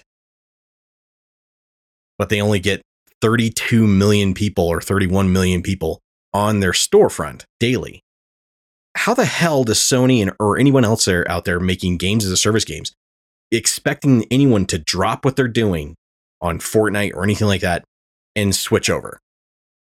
I mean, you have Bungie making Marathon, right? What's the likelihood of everyone going from the multiplayer in Destiny and switching over to Marathon? Well, somewhere between 0 and 1, because we both know that game is going to get a very dedicated but small player base. Yeah, it's no doubt in my mind that they will make a kick-ass shooter. That's what Bungie does. Shooting is what they do. But will that be enough to get everybody else from Destiny over? The answer is, of course not. And Bungie knows that. That's why they've been killing off the Destiny multiplayer crowd. The only reason why they threw them a bone recently is because they realized if they didn't, they'd probably be in a hell of a lot worse trouble than they are right now. Will people try it? Guaranteed, yeah. Will everybody stick with it? No. So, and I think that Sony's noticing that. They're noticing which way the wind is blowing for all games as a service games. I mean, it's pretty evident to notice that this is what's happening on the gaming landscape. But I think this is also why Epic Games have decided that, okay, we're gonna turn Fortnite into a platform for us, because games, their Epic Game Store isn't working out as well as they thought. It's lost them just shit tons of money. And they see Epic Games, the game store, and they go, well, that's not really working out. But Fortnite has exploded, and Fortnite's still doing well. But how do you change that? You can't just stick to the same formula, because they're noticing a tapering off of games as a service as a whole. So they're looking at their Battle Royale, which is still a games as a service model. It's being updated constantly, right? That's why they have seasons. And they're looking at that going, okay, how do we turn this into something else? How do we turn this into a more engaging game to bring other players in and really kind of take over the entire landscape of different games as a service titles? We turn it into a racer. We turn it into, this weird hodgepodge of different kind of games that you can go into and play and have a good time with your friends. And that's why they're doing what they're doing with Fortnite. And when it comes to Microsoft, I think Microsoft is trying to keep their head to the ground and really see how everything's like going to play out wise for games as a service. I think they've realized that there are certain things that adequately lend itself to games as a service. I think Forza is one of them. Forza Motorsport, absolutely. Which listeners I've played, by the way, it's actually pretty good. I think that the reviews are way overblown, and I think a lot of people need to fucking fix their computers to work with games as a service. But I think the problem that they have with games or with their Windows games services is the biggest problem that they have. So with Windows, they have the Xbox app. The Xbox app uses the Windows Game Services app. I don't know how else to put it, but it's an app that runs in the background that allows it to communicate with the Xbox servers and go, okay, yeah, this person's a subscriber to Game Pass, whatever. It doesn't work very well, and a lot of the times it freaking bugs out and won't let you launch or even install a game. Happens to tons and tons of people. And because of that, games get get gnarly reviews, like freaking 2s and 1s, and very rarely do I see a Game Pass game hit more than a 3 now, because of the problems that people have with the games services app. Now, that's not the only problem that they've had with Forza. I guess Forza's had problems with remembering people's system settings. I think a lot of that has to do with updates. When the game updates, it a lot of times drops your original settings that you had for it. I've had mine reset my difficulty level,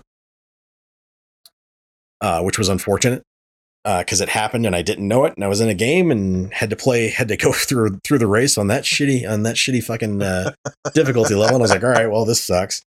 Does it have problems? Yeah. Is it worth the hate of the 2.8 I think it has on PC? No. To me it's about a 3.5 to 4.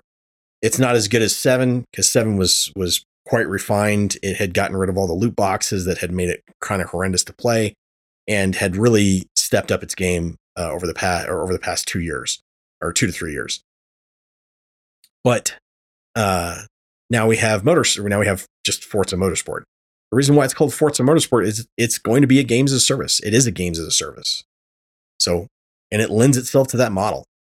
I think sports games as well. Yeah, and that's the thing, is I was going to say, I think that sports games lend themselves to that model far more frequently than most developers and most publishers allow them to. Like, I think MLB The Show should go to it's a games as a service model. If you want the next update, or you want the next player update or bench update, you have to pay for it. $20. Yeah, $20-$30 for a roster update every year. Yeah, we don't need to update the engine every fucking year. We don't need to do that. We can invest in updating the engine in, 7 years from now. The game's going to look great on every freaking console and every freaking PC from here to 10 years. Then we do an update. Whether or not that's included in the price or part of paying for it, that's another thing. But still, it's not something that needs to be done every goddamn year. I mean, for fuck's sake, we're well past the acceptance of EA saying, "Oh, we updated the grass." Like, come on, guys, give us a fucking break.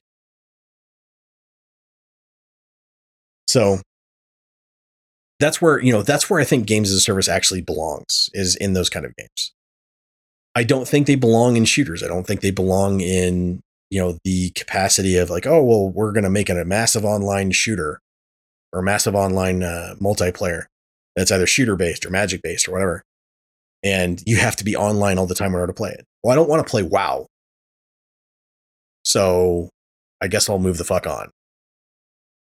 Yeah, I did that once. Won't do it again.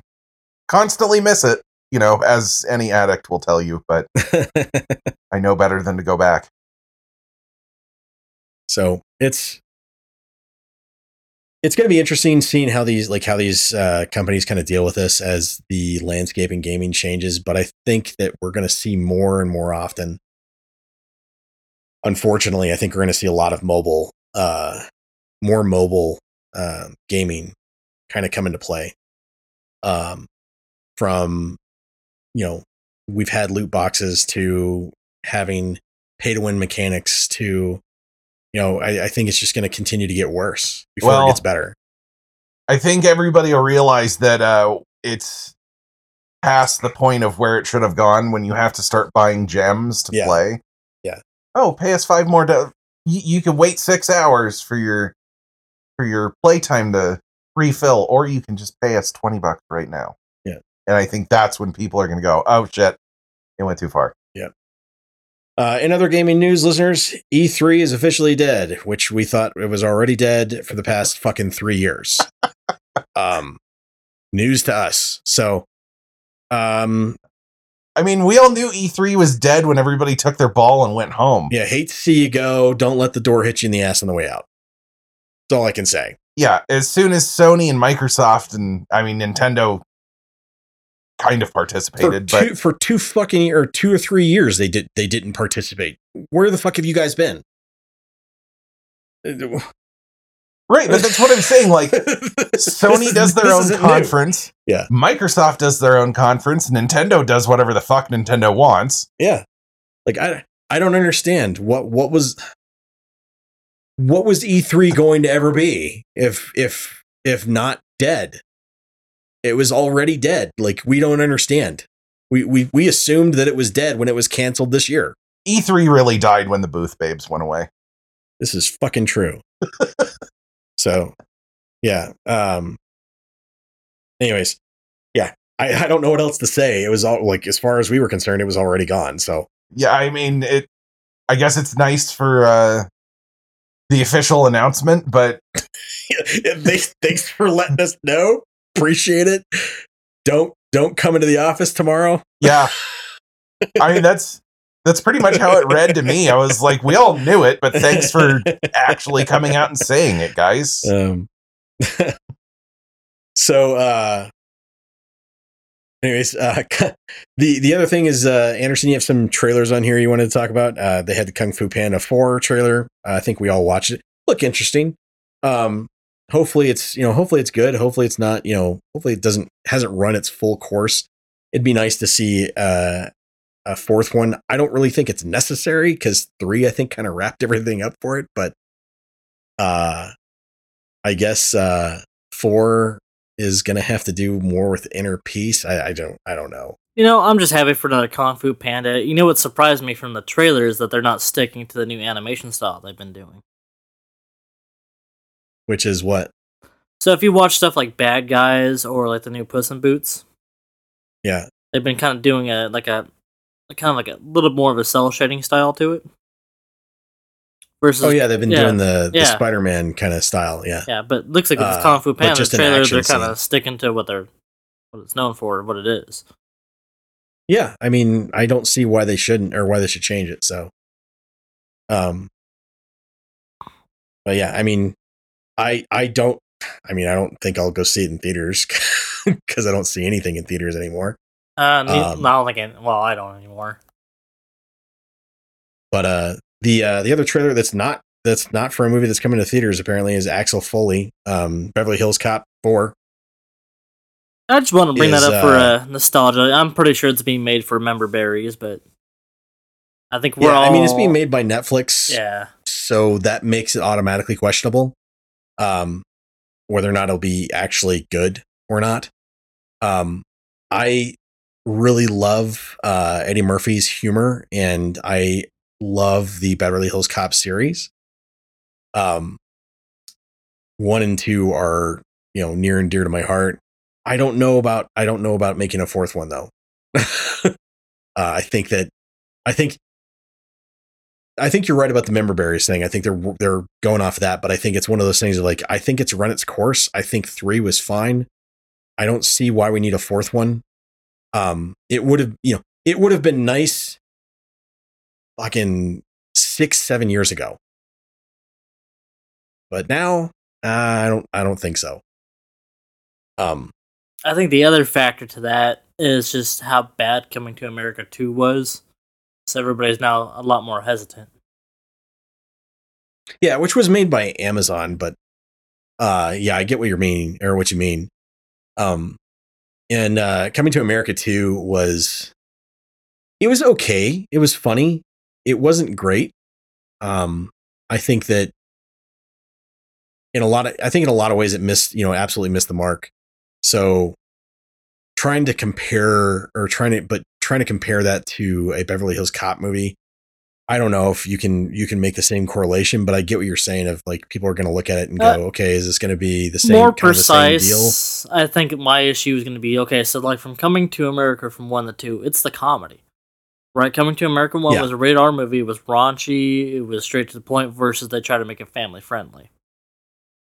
Okay, yeah, 2. I gotcha. Yeah. And my concern for the new Beverly Hills Cop that I'm very hesitant is the comedy, because, Beverly Hills Cop is a buddy cop movie with a hint of raunchy comedy. Yeah.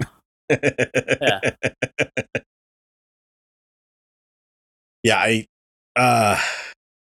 Yeah, I don't know. It depends. I think the rating for it is going to be is going to be one of those things of like, all right, well, if it comes out and it's TV 14 or something like that, fuck that. I'm not watching that. Yeah, PG-13, whatever you want to call it. Yeah. And that's what's going to break it down to. Like, I agree Eddie Murphy is a phenomenal comedian. It's just, it's like Adam Sandler now, right? We knew him from like raunchy comedies to nowadays he's almost 100% a family comedy guy with occasional some things in between. Yeah. It's kind of funny you brought up the whole Coming to America thing, because the Coming to America 2 kind of made me hesitant on whether or not I wanted to watch is it called Candy Cane Lane? Is that it? Candy Canes or that new the new Christmas movie on Amazon with I'm Eddie very Murphy. hesitant. It just kind of made me go, I don't know. And my other concern on that one is just because of so since it's an Apple thing, my real big concern is what happened with Monarch. I've been watching Monarch the TV show. It's not done yet, so I'm not going to give a full review. Okay. But I enjoyed it for so part. Like, it's a show, so you're going to have drama in between, like, prolong the show and add some stuff in there. Yeah. It's just there was an episode where it completely derails the characters and it focuses on a real world agenda. And it made no sense. It just stuck out like a sore thumb, and the next following episode's back to normal. And if Apple doing that and this new Christmas movie being an Apple movie, and now I'm even more hesitant. Well, no, Apple didn't make Candy Cane. Oh, they didn't? I thought it was. No, that's Amazon. That's an Amazon one, Amazon Prime. That's why I was kind of hesitant, because it's an Amazon Prime movie, which immediately makes it suspect. And because it's Eddie Murphy, and I'm like, while Eddie Murphy is very funny, he's kind of missed the mark lately. So just have to wait and see, I guess. Maybe I'll watch that this weekend, and we'll see if it's any good. if it's bad within like the first, I'm sure I'll know within like the first 30 minutes, but I'll just stop watching it, I guess. Yeah, I mean, that's the bonus of watching movies on streaming versus going to the theater. Yeah. You can just you hit one button and you're done with it. Mm-hmm. Yeah, I can move on. I mean, I don't mind shit like that for things that are included in service like that. Yeah. I don't want to say free, but Yeah. Yeah, you just oh nope, this sucks. I'm done. On to something else. I think that's all I have for overall just conversations for this week. But for games, I have Super Mario Wonder, as Anderson has as well. I haven't really gotten that far into it, but I enjoyed what I played. It's an intriguing, drug-filled psychedelic experience, I could say. But Anderson, what did you think of it? Oh, I'm probably a good couple hours or a few hours into it. I enjoy it. Yeah, it's a nice breath of fresh air into the Mario series. It's my opinion. It's probably been one of the better Mario adventure games that we've had in the last couple of years. Yeah, I'd have to agree with that. Yeah, I like the fact. I mean, it's not really a rehash as Yeah. so much as the other ones have been. That it's not really handholdy at the beginning like the last couple Marios have been. Yeah. And I'm glad that was my big hesitation for buying it. Yeah. And I'm also glad they're slowly getting rid of Norbert and just having the Yoshis as the kid character. Okay. That's a nice, as somebody who plays with a kid, Norbert was nice because it was.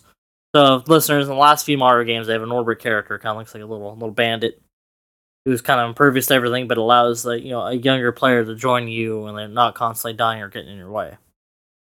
Yeah. And they're swapping out that character with just pick a different Yoshi that you want to use, which Gotcha. makes more sense because Yoshi's more identifiable. Kids are going to spot Yoshi's better. Yeah. Beyond that, I love the fact that it's a fever dream of a game, how you transition on some of the stages. It kind of switches up the play a little bit. Yeah. Yeah.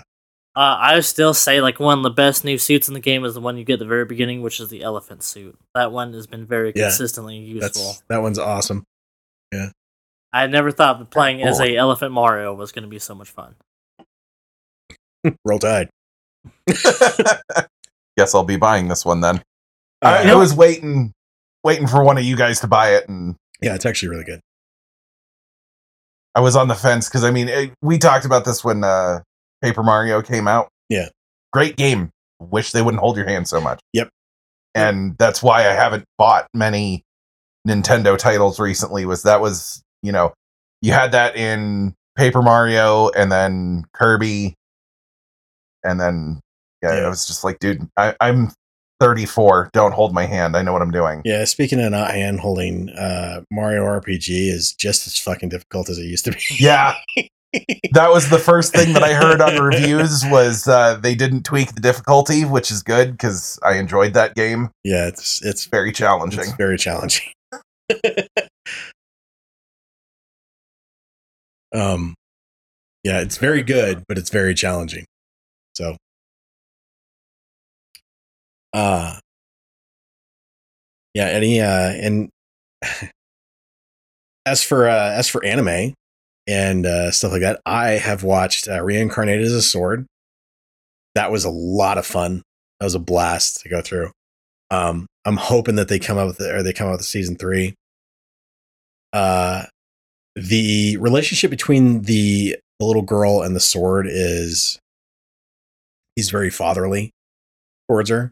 So I enjoyed the fact that they had, when she had undressed or anything like that, like he was like, he basically, kind of turned around and was like, no,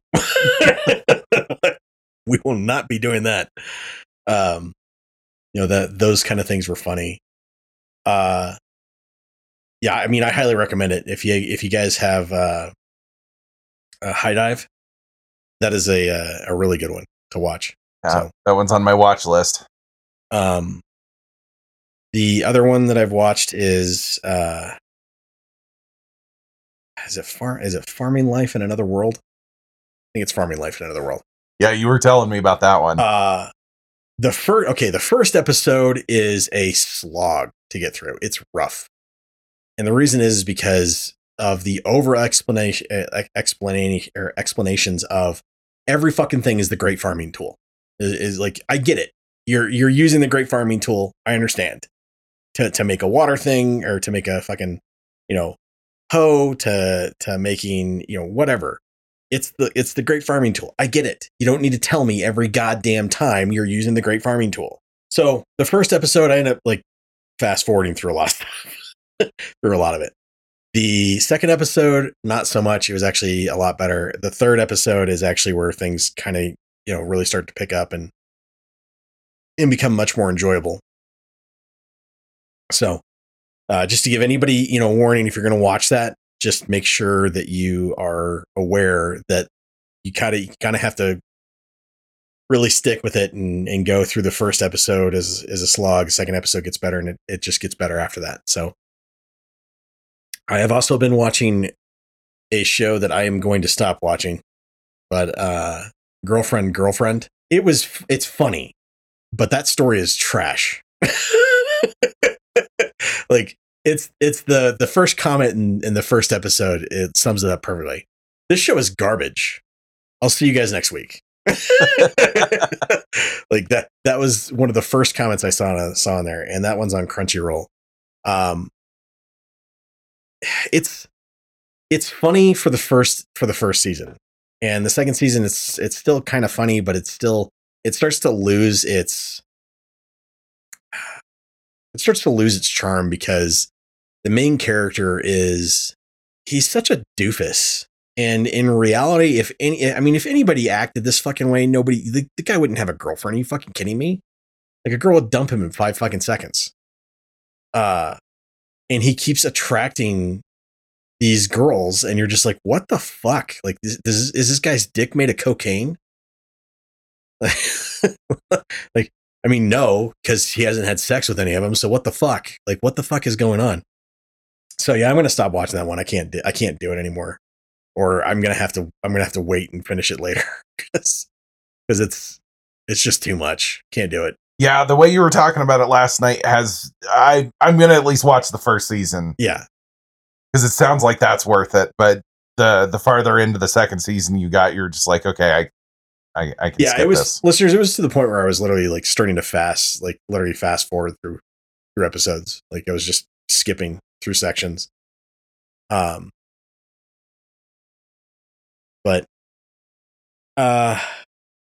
it was, it's worth the one view for the first season at least. I can say that. And Miles, Josiah and I don't know if Anderson has, but we've started watching Reacher on Amazon and gotten the first 3 episodes done. So far it's good. It's not as good as the first season so far, because the first season I think kind of had it. Yeah, it's the first season. It's going to be one of those things where it's really impactful and kind of has a more punch you got to to it. set the main character strong so people keep interest. Yeah. In the second season, it's downplay. Like I feel like Jack Reacher's intelligence and ability to problem solve has been downplayed somewhat more to build up the other characters in the show. Which again, having read some of the books, I felt was kind of necessary because, he's always the strongest, biggest, smartest guy in the room. Yeah. And if you're going to have him working with other people, you have to make them seem like they are at the very least are competent, not better than he is at some things. So I get why they kind of had to balance it out a little bit. He did seem a little bit dumber, but the people that they brought in for him to work with also seem really smart. Yeah, it just kind of like, it just seems like they're just downplaying him to build them up to me. Right.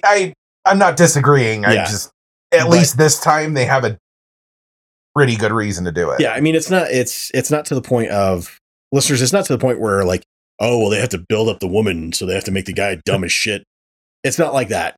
So they just kind of they reuse the same lines over and over again from him of like, have I ever told you you're smart? That shit like that. And you're like, dude, I get it. You don't need to praise them like they're a fucking puppy. I mean, unless they're into that. They've got the one that's the accountant. Oh, she's good with numbers. It's numbers, of course. Numbers, of course. I get it. She's good with numbers. Move the fuck on. It just, I don't know. Part of me feels like it's not woke. It's just bad writing. I'm not going to say that it's bad writing yet.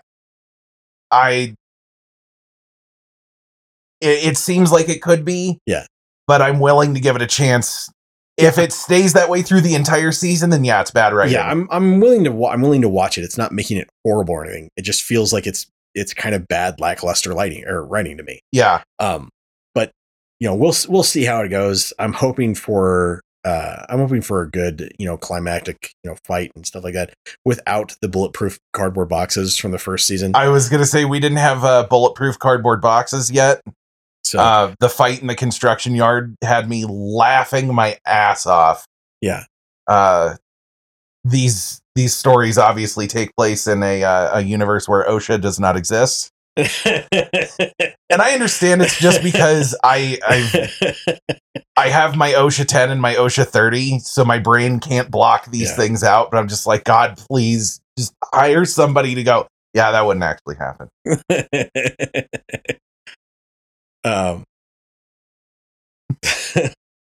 But I mean, we'll give our final thoughts when the show ends, but we just thought we'd just kind of tell you that where we're at in the show. I'm liking it so far, but it's not as good as the first season. Yeah. But it's still early. Yeah. I'm giving it a chance to get better, and I think it will. Yeah. I can't think of anything else. I got to cover this week. Couple of quick game overviews that I can give, since I haven't finished any of them, because one of them, which is Warhammer 40k Rogue Trader, is it's going to be a long game.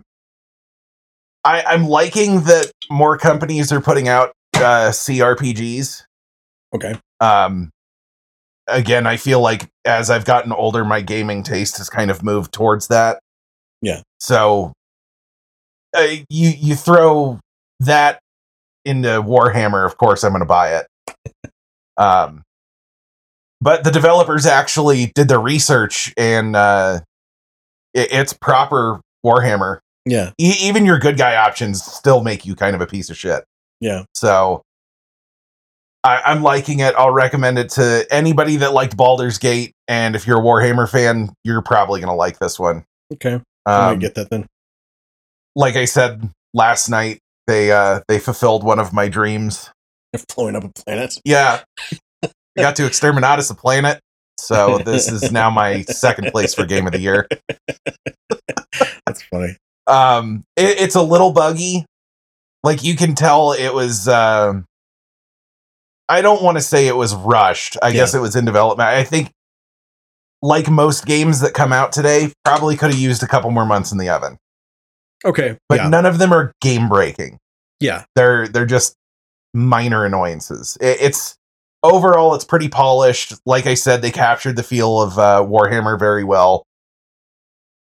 Like I said, if you like Warhammer and you like Baldur's Gate, I can tell you'll have fun with it. Yeah. Okay. And then I bought Ready or Not, which is the tactical shooter. Yeah, it's a tactical SWAT-based shooter. Yeah. It's actually pretty good on its own. Okay. I could see this game being fun with, like, I don't know, 3 or 4 people. Yeah, I'm not going to tell you guys to go buy it. I don't think you guys would enjoy it, but Miles might. Miles probably would, actually. But the real fun for me last night was playing the game with zero regard for civilian safety. I was running around, pepperballing people that were already in handcuffs, beating the shit out of people after I'd already gotten them. The best part was the second mission is you get called in to an apartment complex, and one of the people that you have to go in and take down is he's a streamer, but you find out that he's been running like a child porn ring, and he's a furry. Okay. So, and he's a furry? Oh, dude, that guy's got to die. Oh yeah, he did. I beanbagged I was going to him. say, just take his dick off. Oh no, this person has to be removed. Well, one of the cool things about the game is the missions, they're different every time. Yeah. So, you'll try and go in one way, and there'll be like 4 guys in one hall. Yeah. Die. One of my complaints about the game is I feel like sometimes the AI has wall hack on, because they'll just like shoot you through walls. Yeah. And so, you'll die and spawn back in, and then you'll try and go down the same hallway, and there's nobody there. Yeah. So they'll move things around. And so the first time I did it, went into the room, and he was hiding behind something, wouldn't drop his gun, so I shot him. Oh no, I was so horrified I had to shoot that piece of shit. But anyways, I died because there was somebody else in the room, and they came up and shotgunned me in the back of the head. Second time I brought the beanbag shotgun with me, and turns out you can beanbag people to death. Wow. How many did it take? I mean, I knew you could do that in real life, but well, it was 3 in the chest and 1 in the face. I think it was 1 in the face that finally killed him. Yeah. He was still yelling at me. This is why I don't have a badge. That's fine. Hey, no judgment. So you recognize you're not supposed to have power. Right. But yeah, the second or third time, finally managed to go in and arrest him, and then you're going through, and he's got like a server farm, and part of the game is you grab evidence from the site, and then they finally tell you, they're like, oh, hey, we're going through this hard drive right now. Yeah, it's a good thing we grabbed this guy. I was like, oh, cool. Right. Interesting. So I'm 4 missions in. It's fun if you enjoy tactical shooters. It's very slow pace. The first hour of the game was me learning to not just cowboy my way through shit, because it will not work for you. Gotcha. So if you like tactical shooters, I can recommend it. All right. And like I said in my my Steam review, I paid $50 and got to beanbag a furry in the balls. So that was worth it to me. All right. So listeners, we've also been playing SCP-5K. Yeah. And we haven't finished it. We haven't gotten through all of the first mission yet. What do they call it? Raid on Area 12? The raid on Area 12. So we got through, like we actually got through pretty far, and this was with Loach this time. Because the first time we went through, like Josiah and I were getting pretty far in it. And then Loach joined, and Loach joined just before we got to the second encounter with Peanut. And for those of you who don't know who Peanut is SCP-173, and that is it is a horrifying experience because it is what appears to be an immobile statue that quickly will zip around if you don't look at it, and it will snap your neck. It's equivalent to the angels from Doctor Who. Well, the Doctor Who angels don't kill you; they just send you back in time. they just place you in a different timeline to steal your time. Yeah, you don't exist anymore. This thing will beat you to death. Yeah, this thing will literally just snap your neck. You'll die. Whereas the angels, at least you're sent to another world or to another timeline where you can live out your life. It's not preferable. However, it's not the worst thing that'll happen. Not the worst thing to happen. But the angels are horrifying just because of the fact that they move every time you don't look at them. This thing is horrifying because it moves so fucking fast you can't turn around quick enough to do it. So unless you're very lucky, like he was. So listeners, we were playing the first night with Loach, and he comes in and we told him, you're on watch duty. You're going to watch Peanut. So he's going to watch. He's watching the statue. God, what did you guys do?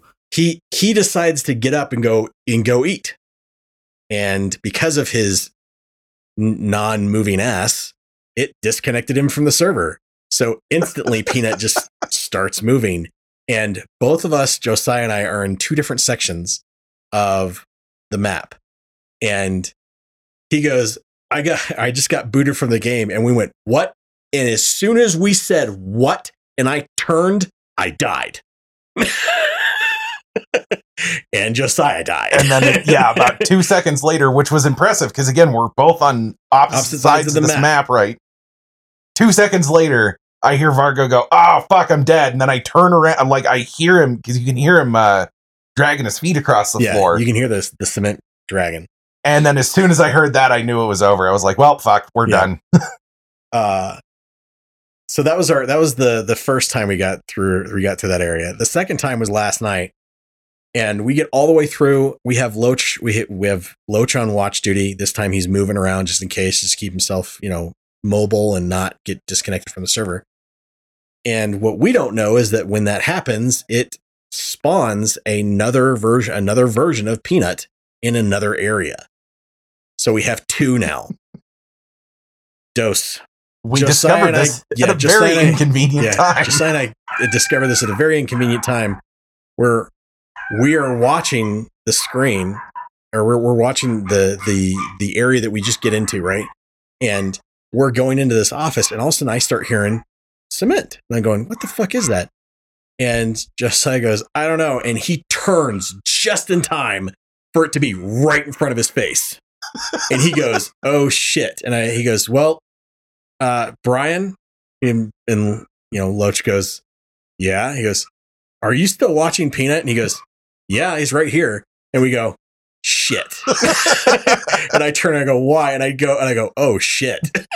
It's right there in front of him. He goes, yeah. So we now have two of them to deal with. So we get through the entire scenario. We actually got through the entire scenario with both of them in the game. Unfortunately, the doors were not holding Peanut away, and he was crashing through the fucking doors. Which, again, I'm wondering if that's intentional or if that's a bug. I don't know, because I have never seen him go through the doors ever. And he was careening through them. On top of that, he followed us into the fucking waterworks area.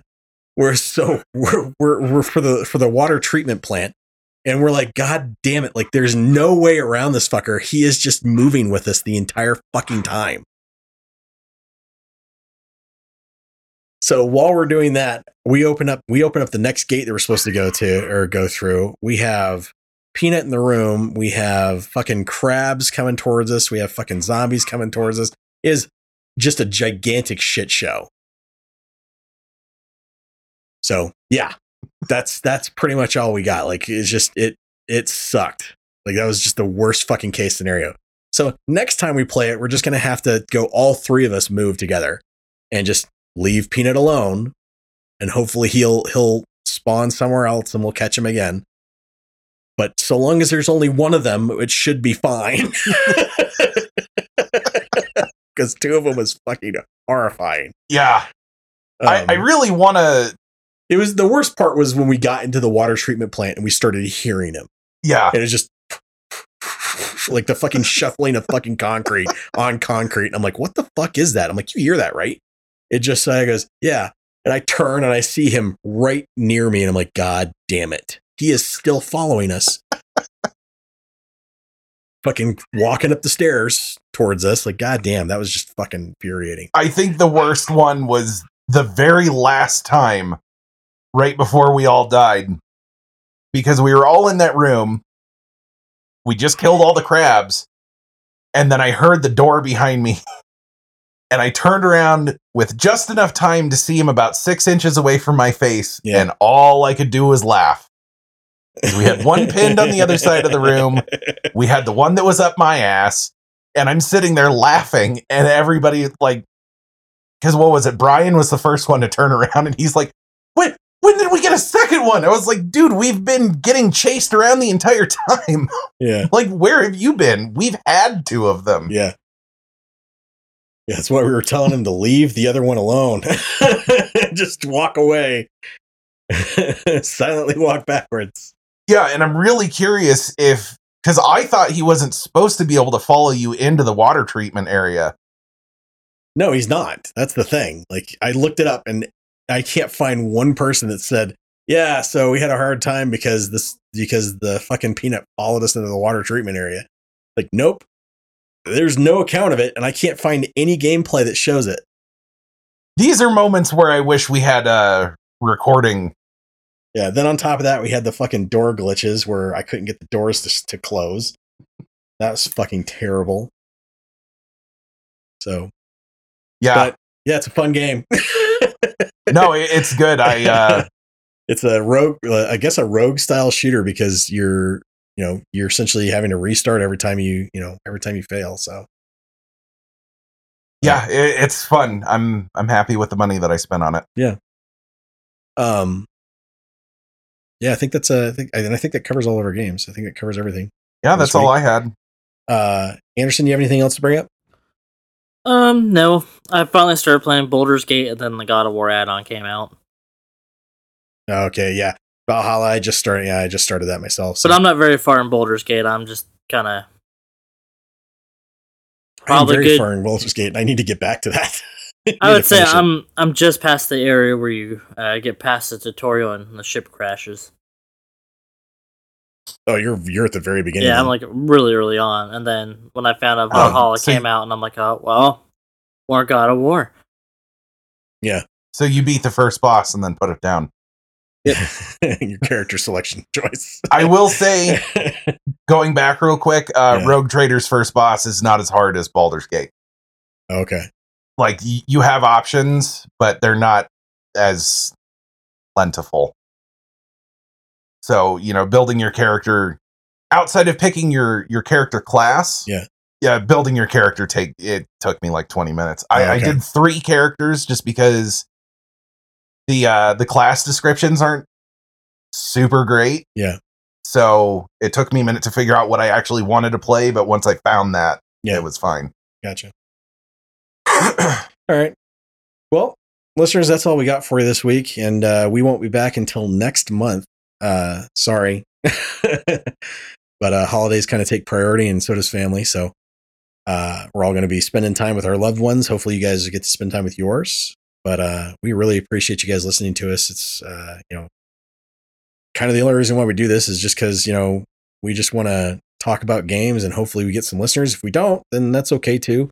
If you guys enjoyed listening to this, please leave a like or, whatever. Go to our, I'd say go to our Facebook page, but we don't use it. But tell your friends about us. It's pretty much the only way we get around. I really do mean that because we have almost no social media presence. And if you didn't like this show and you still listen to it, we appreciate that too. You guys can hate listen to us as much as you want. But yeah. Anyways, this is Vargo. This is Josiah. Anderson. Merry Christmas. Whatever holiday you celebrate. Nope, it's fucking Christmas. You shut the.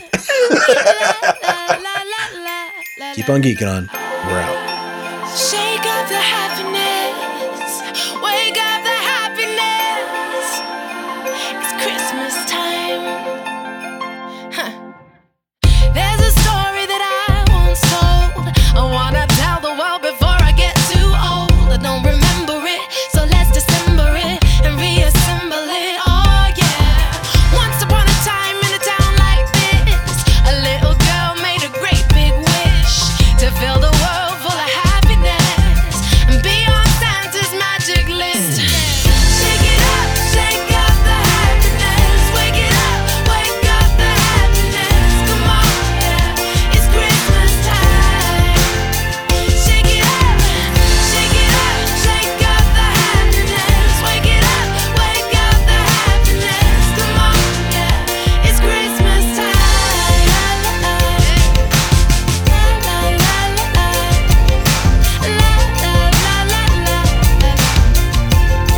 That's right. At the same time, miles away, a little boy made a wish that day that the world would be okay. And Santa Claus would hear him say, I got dreams and I got love.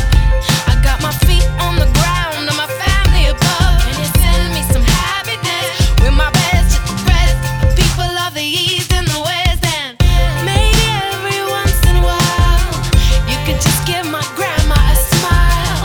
'Tis the season to smile. It's cold but it's freezing in style.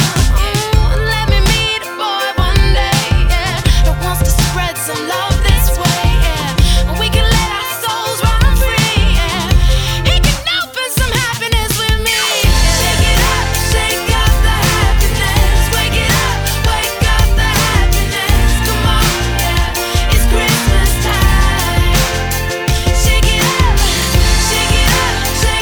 the happiness. Wake it up the happiness. Come on, yeah, it's Christmas time. I know you're out there. I hear your reindeer. I see the snow where your boots have been. I'm gonna show them so they will know that your love will grow and they believe again. Yeah, yeah. Shake up the happiness. Wake it up, wake up the happiness. Come on, yeah, it's Christmas time.